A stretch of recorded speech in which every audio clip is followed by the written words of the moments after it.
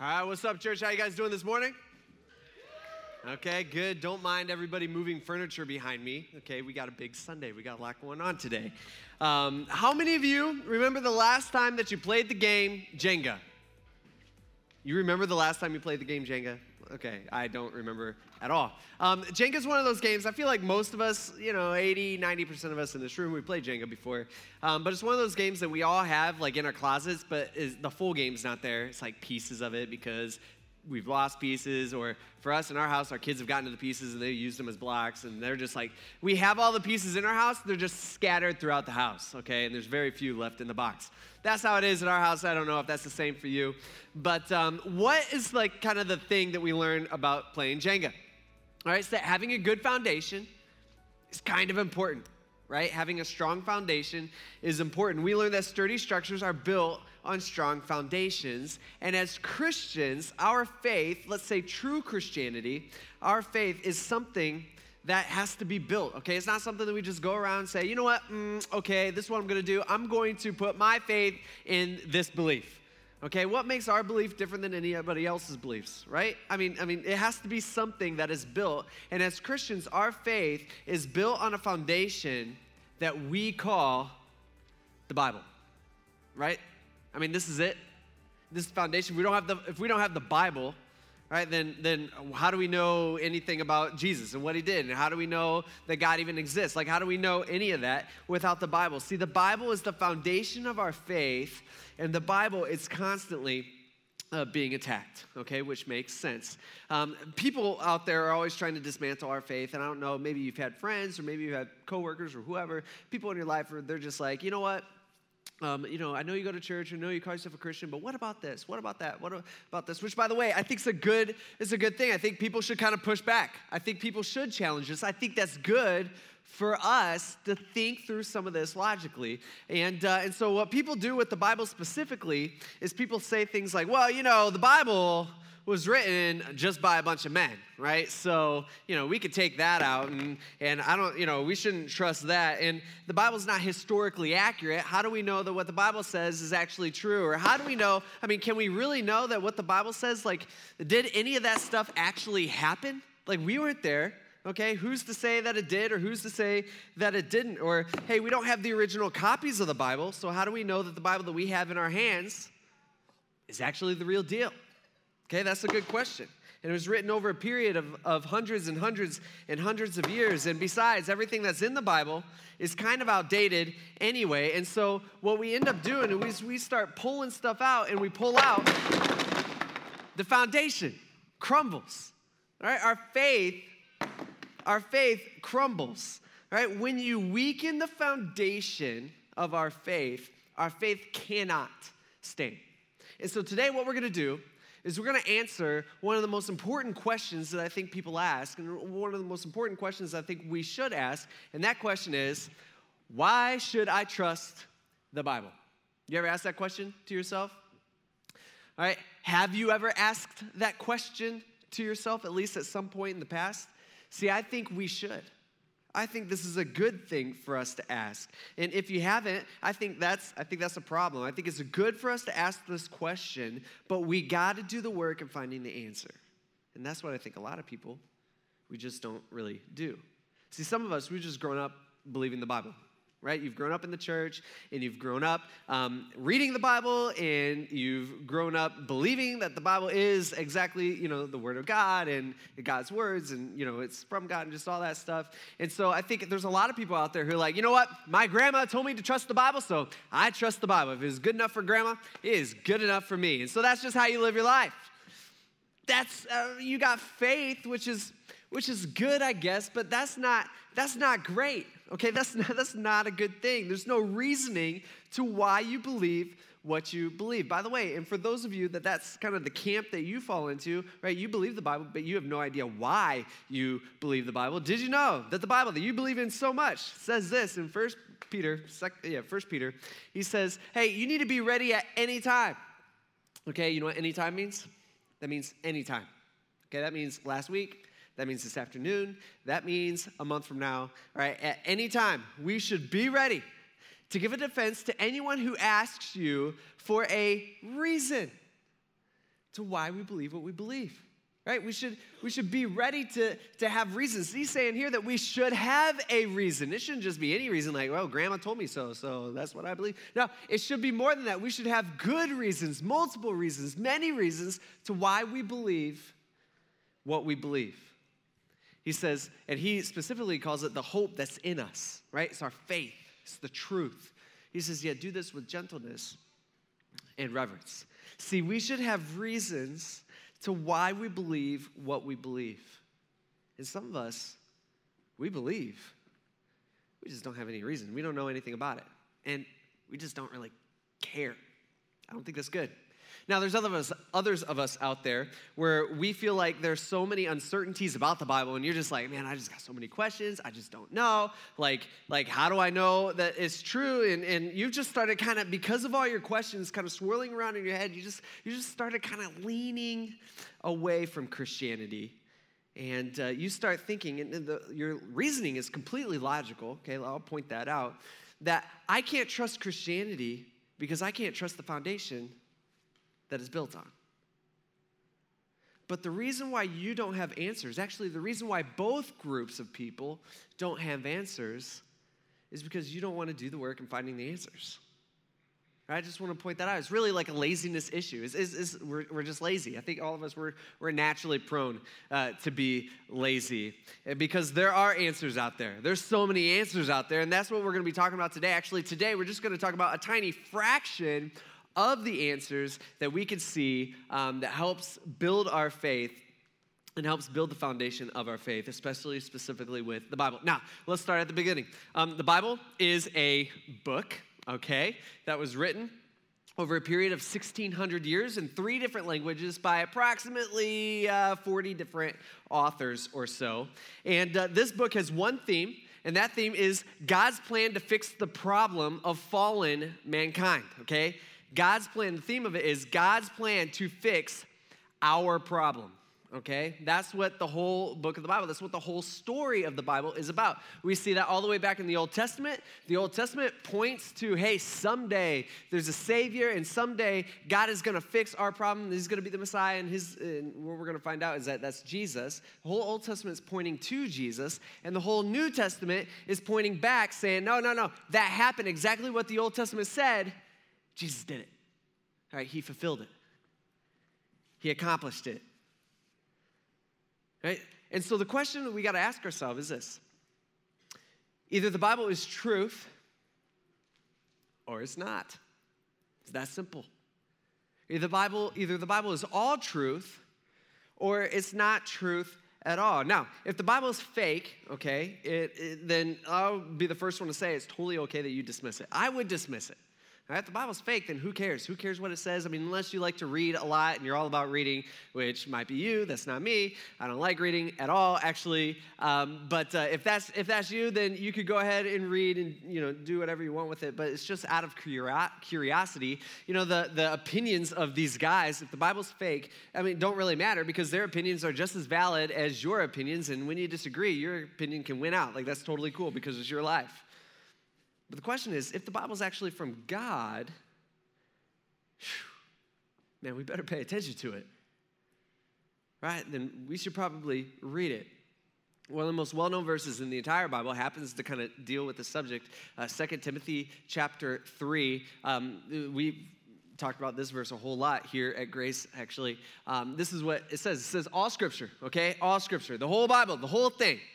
He says, is inspired by God. Now, the word inspired, if you've been in church for any amount of time, you've probably heard this. It literally means God-breathed, okay? So he's saying, hey, the whole Bible, Old Testament through the New Testament, the whole Bible is God-breathed, meaning God breathed out these words. It's like his breath is on these words, like he's talking to us. And not only is it God-breathed, he says it's also profitable. So it's useful, he's saying. All right, so these words are from God, and these words are God-given, but it's also given for a godly purpose. And so it's useful for our lives. And he specifically gets down and he says it's useful, for example, for teaching, for rebuking, for correcting, and for training in righteousness, so that the man of God or woman of God may be complete, equipped for every good work. meaning it is useful for us. See, that's the best part right there. It's knowing that God inspired the Bible, that the Bible is not like some man's idea. They were like, hey, we really need to help God out here. Like somehow we need to communicate God's words. So let's make the Bible. That'll be really good. That's not what happened, all right? This was not man's idea. This was God's idea. And so that's really the foundation, or at least that's like the starting blocks of why we can believe the Bible. Number one, the Bible says that it is from God. Okay, you got to at least start there, right? That the Bible at least says, oh, no, this is the Word of God, and these words are actually from God.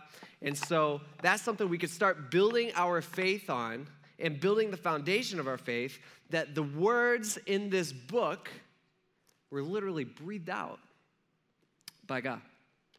But I think the biggest question that I think most of us have, or most people have, is that we look at this book and we think to ourselves, all right, so I see all these words in here, and that sure, the Bible says that it's from God, and that might be true or false, and we'll figure that out. But how do I know that this is what was originally written? You ever ask that question? Or at least you ever wonder about it? How do you know that it's actually what was originally written? Like, is it even possible to have any type of confidence that what you're holding in your hand is at all accurate? Like, think about it. Even if God did inspire this book 2,000 years ago or 3,000 years ago, or whenever this book was actually written by that certain author, right? Maybe it was inspired back then. How do we know it's still inspired today? How do we know it hasn't changed? That's a legitimate question. Actually, that's a really good question. I mean, think about it. This book was copied by hand for hundreds and hundreds and hundreds and hundreds and hundreds of years. Actually, parts of the Bible, it was copied by thousands and thousands of years. Like, hasn't this been rewritten so many times that, I don't know, it's like impossible to know? I mean, let's face it. The Bible has had a long time to get off track. It's kind of like the game of telephone. You guys remember that game? Like in elementary school or whatever? Okay, thank you. I was like, I'm not even going to say anything. I'm just going to stare at him.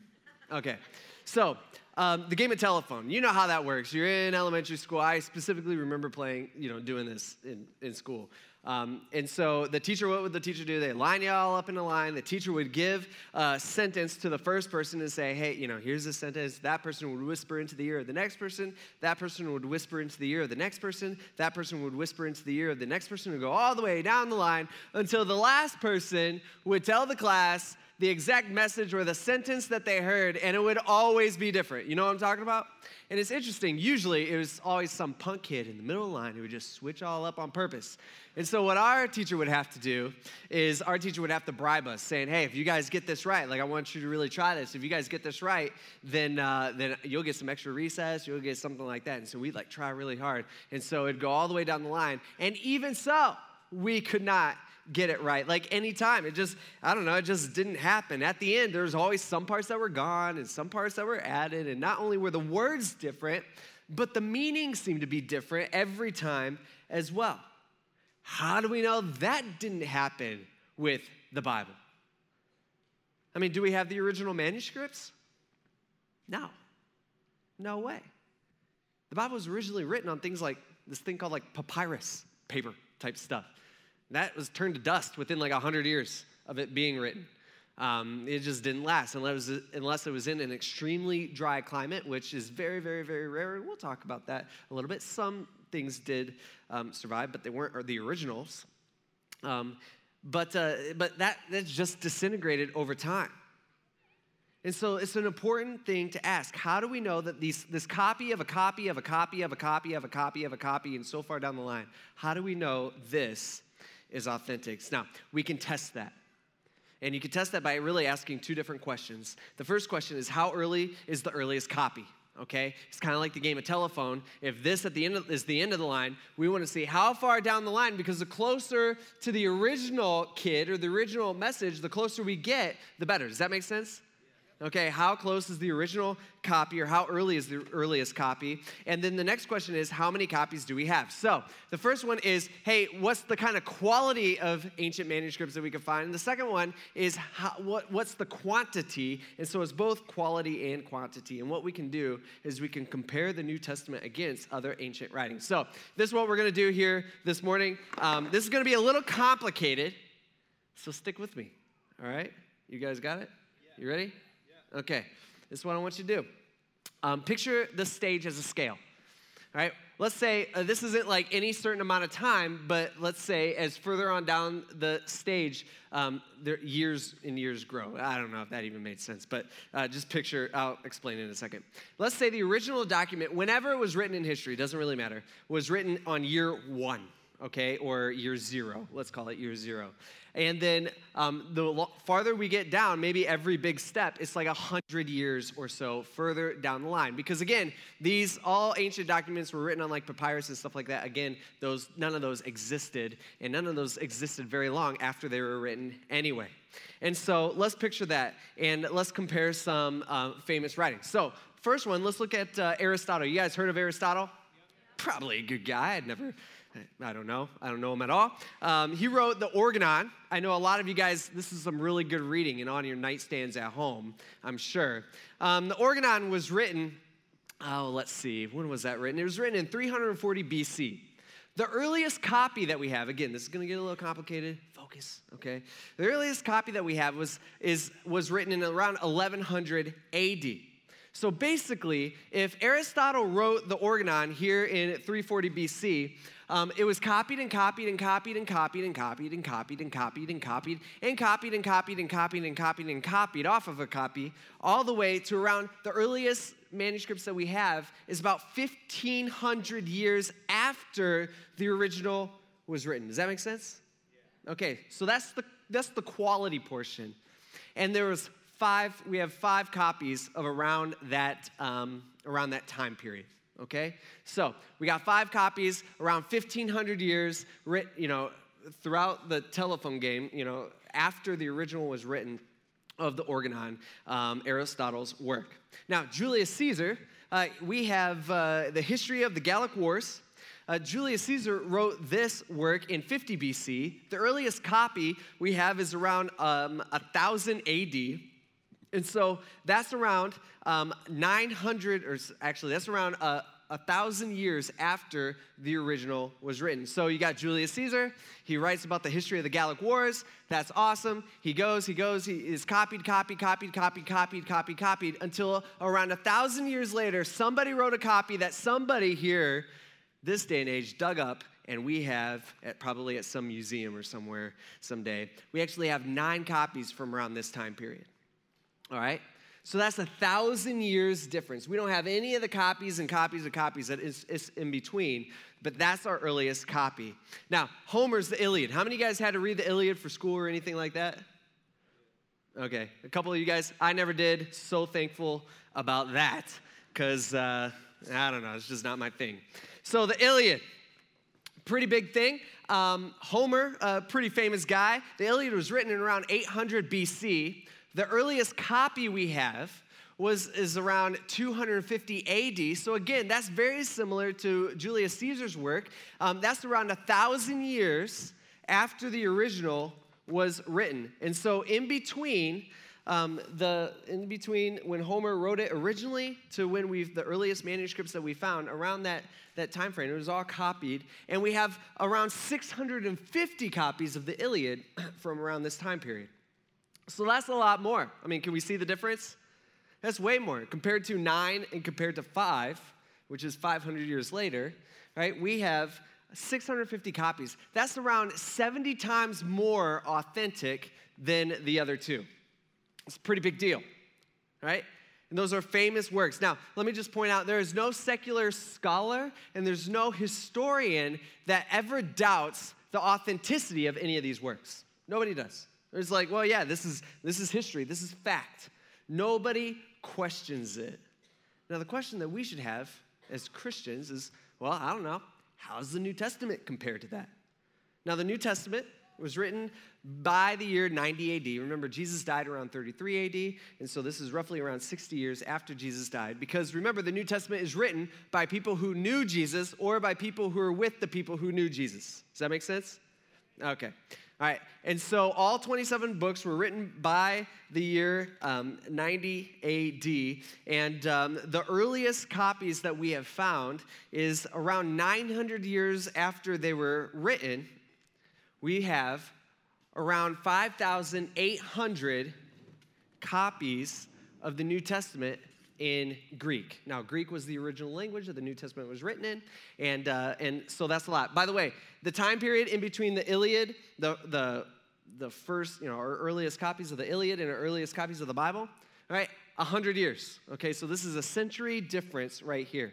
So this is a century closer to when the New Testament was originally written, but instead of 650 copies, or 9 copies, or 5 copies, we have 5,800 manuscripts, 5,800 copies. I mean, it blows everything else out of the water. Now, the New Testament wasn't just written in Greek. I mean, originally it was, but then it was translated and copied into other languages. One of the other languages was Latin, okay? That was kind of one of the main languages back then in that day, or that grew into one of the main languages. We have over 10,000 copies, manuscripts, this is all archaeology, that has been found in Latin, of the New Testament in Latin. Over 10,000. I mean, just crazy, around this same time period, around 100 years before the Iliad. All right, on top of that, the New Testament is written in a whole bunch of other languages, and you put all the other languages combined out of, except for Greek and Latin, you have another 10,000 copies that have been found through archaeology. All right, as you can see, it doesn't compare. It took me forever to find the paper in town to be able to do this here today. So I was running around yesterday, all right? Don't go to Walmart. I took it all. But, I mean, can you see the difference? This, all right? And there's a century of difference. This is all more authentic if you're just comparing it to time. It's more authentic when you compare it to quantity, obviously, and quality, both ways. I mean, it's just crazy. And so we can look at this and we say, well, okay, wow, that's pretty intense. All right, that's a lot of manuscripts. That's a lot of copies that we have unearthed through archaeology. I mean, that's a pretty big deal. And what we could start doing is we could start building our faith off that. But they have found earlier pieces. And so let's say 300 years, all right? There's a whole bunch, and I can't go through them all. Let's say 300 years after the original New Testament was written. And what they have? We have 2 complete New Testaments, 2 of them, right? 300 years. I mean, this is getting close to just a couple lifetimes difference of people. Not only that, but we also have found 200 years after the original, we have half the New Testament written down. Okay, we got books like Matthew, Matthew, Mark, John, Acts, Romans, 1 Corinthians, 2 Corinthians, Galatians, Ephesians, Philippians, Colossians, 1 Thessalonians, Hebrews, and Titus. Okay, they all have, copies that were written within 200 years after the original. Not only that, 100 years, or within 100 years of the original New Testament being written, they have just tiny little fragments. And so they got a piece of Matthew 21 that they found. They've found a piece of Revelation 1. And one of the most famous ones, they found a piece of John 18, which was actually found in Egypt. And so this is called P52, which is Papyrus 52. And this is one that it's just a portion in Greek of John 18 that was found within 100 years of John writing it. I mean, it's pretty crazy. In fact, it's interesting because there's a lot of German scholars back in the early 1800s who really argued that, hey, John in the Bible isn't actually written by the disciple John. This couldn't be. That was actually written hundreds of years later and just posed as the disciple John, just all this stuff until archaeology started becoming like a major thing and they started finding all these fragments everywhere and they're like, oh, that just blew up like 200 years of German scholars, just put them out of business, just from finding some of these things. It's also interesting that John 18 was found all the way in Egypt within 100 years of it being originally written by the real guy, John, right? Who wrote that back in Ephesus, most likely, which is northern Asia. And so within 100 years, not only was not only was John at least copied and then copied and then copied and copied, but also traveled to like other continents and stuff, which would put the original John written, during the life of John, ironically. And so that's what archaeology shows us, and the evidence is just so overwhelming. Actually, the New Testament is so much more authentic than Homer's The Iliad or Julius Caesar's History of the Gallic Wars or Aristotle's The Organon. I mean, it just doesn't even compare.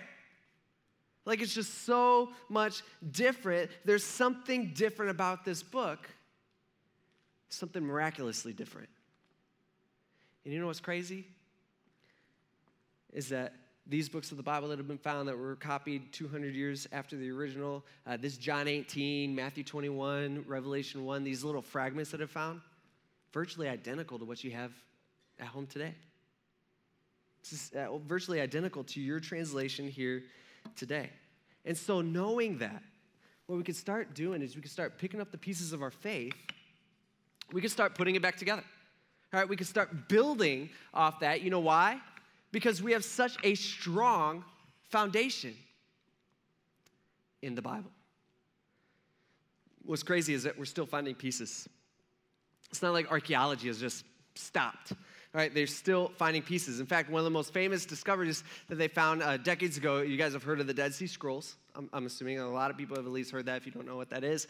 That's just where they found a bunch of scrolls in a cave in a desert, okay, near Qumran. And so that was found and excavated in the 40s and 50s. And what they found in there is they found the whole Old Testament in there. Well, almost the whole Old Testament. They found all the Old Testament books except for Esther. We don't know what's up with that, but they just didn't have that copy. And a lot of the books, there's just copies of books. In fact, there were 19 copies of the book of Isaiah. There were 30 copies of the book of Psalms. And it's interesting that when the earliest copies that we had before the discovery of the Dead Sea Scrolls were actually written around 900 AD. Some of the Dead Sea Scrolls were written around 200 BC. And so there's about 1,000 years difference between what we previously thought that we had, the earliest writings that we had on hand, and then the Dead Sea Scrolls. So it's kind of like we got to go 1,000 years back in history, 1,000 years of the telephone game with God's words. And then you know what they did? Compared them to each other. And so they took the book of Isaiah, for example. Again, there's like 19 copies among the Dead Sea Scrolls. And they took the book of Isaiah and said, okay, here's Isaiah, 1,000 years of the telephone game. Let's compare that to the Isaiah that we have that was written around 900 AD. And you know what they found? They found 17 letters were different than what we had today. Right? 17 letters were different than what they had in 900 AD. And 10 of those were spelling differences in proper names. Okay, 4 of them were they combined 2 words together. It's called a conjunction, I think. English people, okay, all right, I see some, yeah, all right. So 4 of them were they combined 2 words together and they made them conjunctions, which weren't in some of the others. And then 3 of the differences was they added the word light in 3 different times in places like, I should have looked this up. I forget what chapter and verse it was in Isaiah, but something like, hey, I opened my eyes and I see. Right? And they added, I open up my eyes and I see light.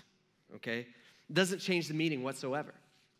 Right? The meaning was not changed. And so we look at the Dead Sea Scrolls and we look at something like that and look at that archaeology and what can we do? Well, we can start picking up the pieces of our faith and say, wow, man, I could build my faith off this. Like, this is a pretty big deal. This stuff is authentic.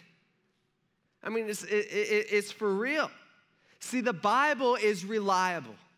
And the Bible is unbelievably authentic. Actually, there's this guy named Bruce Metzger who actually died in the 90s, but he was one of the most leading, maybe the most well-known New Testament scholar when it came to the formation of the Bible, and when it came to ancient manuscripts, stuff that every single one of us probably in here would find unbelievably boring.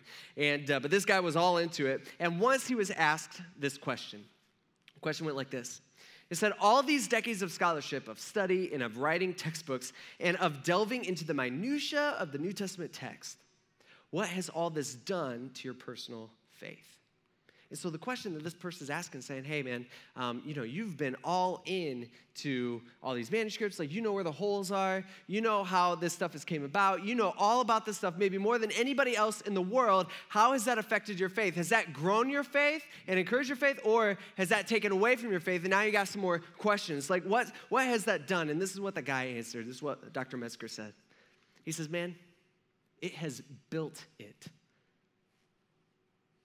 saying this built my faith. He says, I've asked questions all my life, and I've dug into the text, and I've studied this thoroughly, and today I know with confidence that my trust in Jesus has been well placed, very well placed. See, for me, I think the biggest reason why people don't like the Bible or choose not to trust the Bible is not because they don't believe in it. It's not because there's no evidence that, I don't know, about the Bible. It's not because of that. It's because the Bible's intrusive. And the Bible's offensive. Like, if you're a Christian, you know that, okay? Because the Holy Spirit has punched you in the soul a few times. You know what I'm talking about, all right? That's what the Bible does. The Bible shows us all the junk in our life. The Bible shows us what's wrong with us. That's what it does, right? Now, that doesn't jive well in our culture. In fact, the only sin in our culture is telling anybody else that they're sinning, okay? That's the one thing that you, can't do. See, when you read stuff in the Bible and you think to yourself, you're like, I don't like that. I don't know if I agree with that. I don't think that's for today. I don't think God's talking to me there. You know what you're doing? I mean, think about it. What kind of God would you serve if everything that he says had to run through the filter of you? Right? I mean, think about this logically. What kind of God would you serve if everything that he says had to run through the filter of you? Like, you don't even agree with you 10 years ago. You know what I'm talking about? Like, you think the king of the universe needs advice from you or needs to agree with you? Like, you didn't even pass the 5th grade. You had to take that twice. You know what I'm talking about? Like we're messed up. See, here's the deal. God breathed this. Right? God breathed this. This is his words to us, and it applies to every culture, and it applies to every time period. From ancient Egypt to ancient Rome to Tiffin here in 2022. See, it's timeless. It's the way God did it. God is timeless. And you want to know God? Man, you need to know his words. See, that's why every week here at Grace, we're all about the Bible. That's why we dive into the Bible every single week, which, by the way, let me just point out, this shouldn't be the church, Sunday morning, should not be the only time that you get Bible in your week, okay? That should not happen. That should not be. That is not good for you. You should be diving into the Bible. You should be reading the Bible, even if it's just a little bit. You should be reading the Bible on a daily basis because it should matter to you. Okay, because you should want to. You should want to know what God has to say. And so I'm just telling you, this shouldn't be the only time that you get fed from the Bible on a weekly basis. And on top of that, also I just want to say that the Bible is the foundation of everything that we believe. And if churches are leaving the Bible all over the place. Right? Different churches, different denominations. I mean, what happens is they read something, they go, you know what? I don't really like that. Or what a lot of people do is they pick and choose the things out of the Bible that they like, and they throw the things in the Bible that they don't like. They throw those things away, and what they end up doing is they kind of create their own faith. They create their own copy of the Bible in a sense. And that's not good either. See, when we don't have the Bible, and when the Bible's not the anchor, when the Bible's not our foundation to what we believe, then we start veering off. We start leaning because our foundation is not strong. And we see that in churches all around us. We see that in denominations of churches all around us. And I'll just say this, because this won't happen on my watch, I can promise you that. But if our church ever stops teaching from the Bible, or if our church ever stops teaching something that's not in the Bible, or ever starts teaching something that's not in the Bible, and teaches something other than the Bible, then I'm telling you, you should leave and don't come back. Because the Bible is everything. In fact, something that we say all the time, we just say, it's the Bible, the whole Bible, and nothing but the Bible.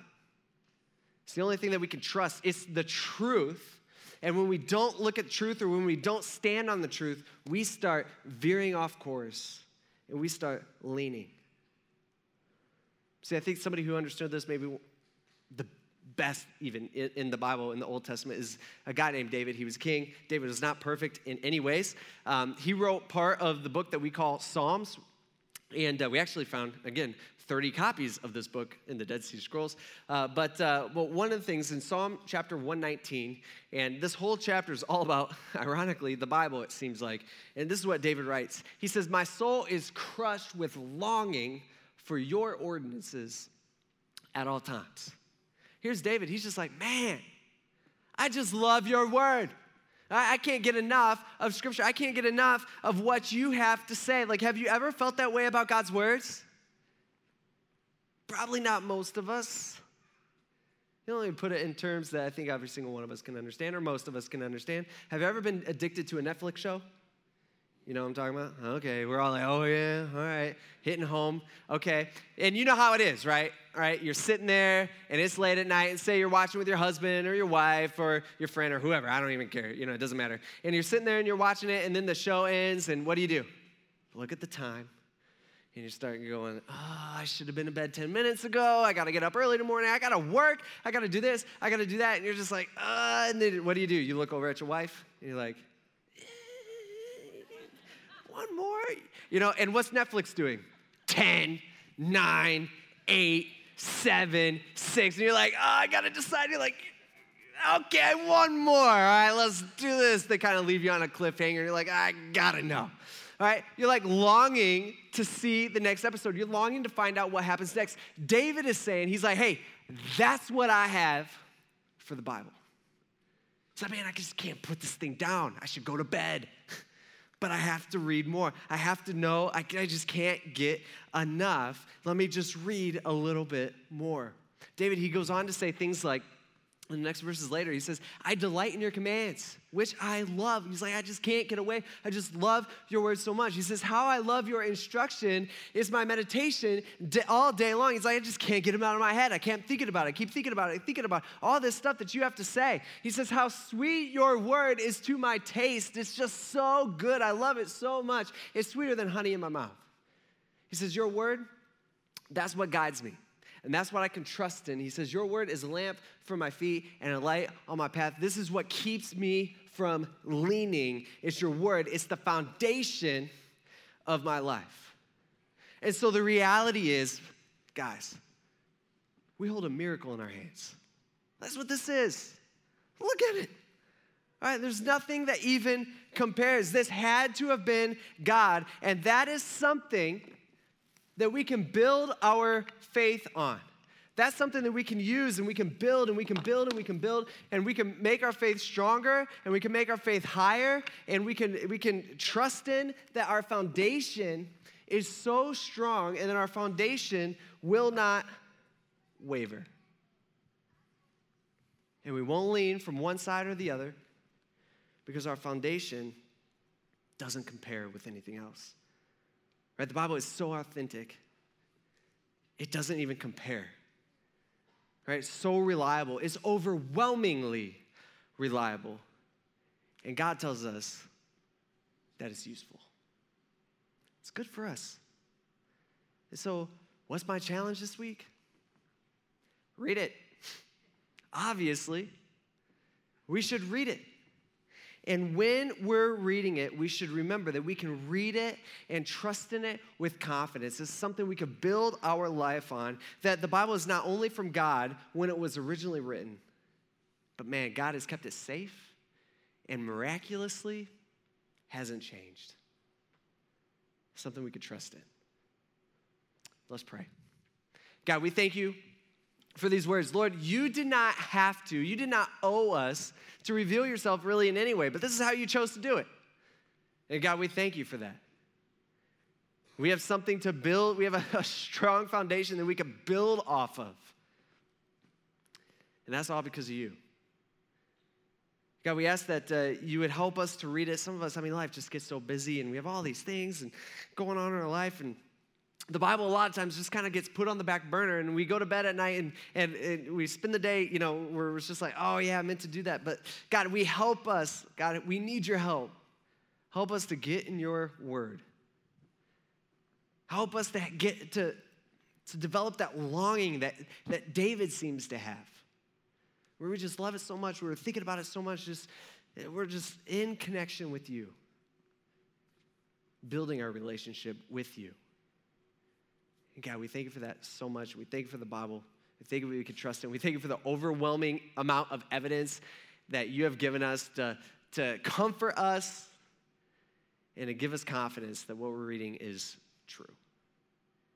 We thank you again. In Jesus' name.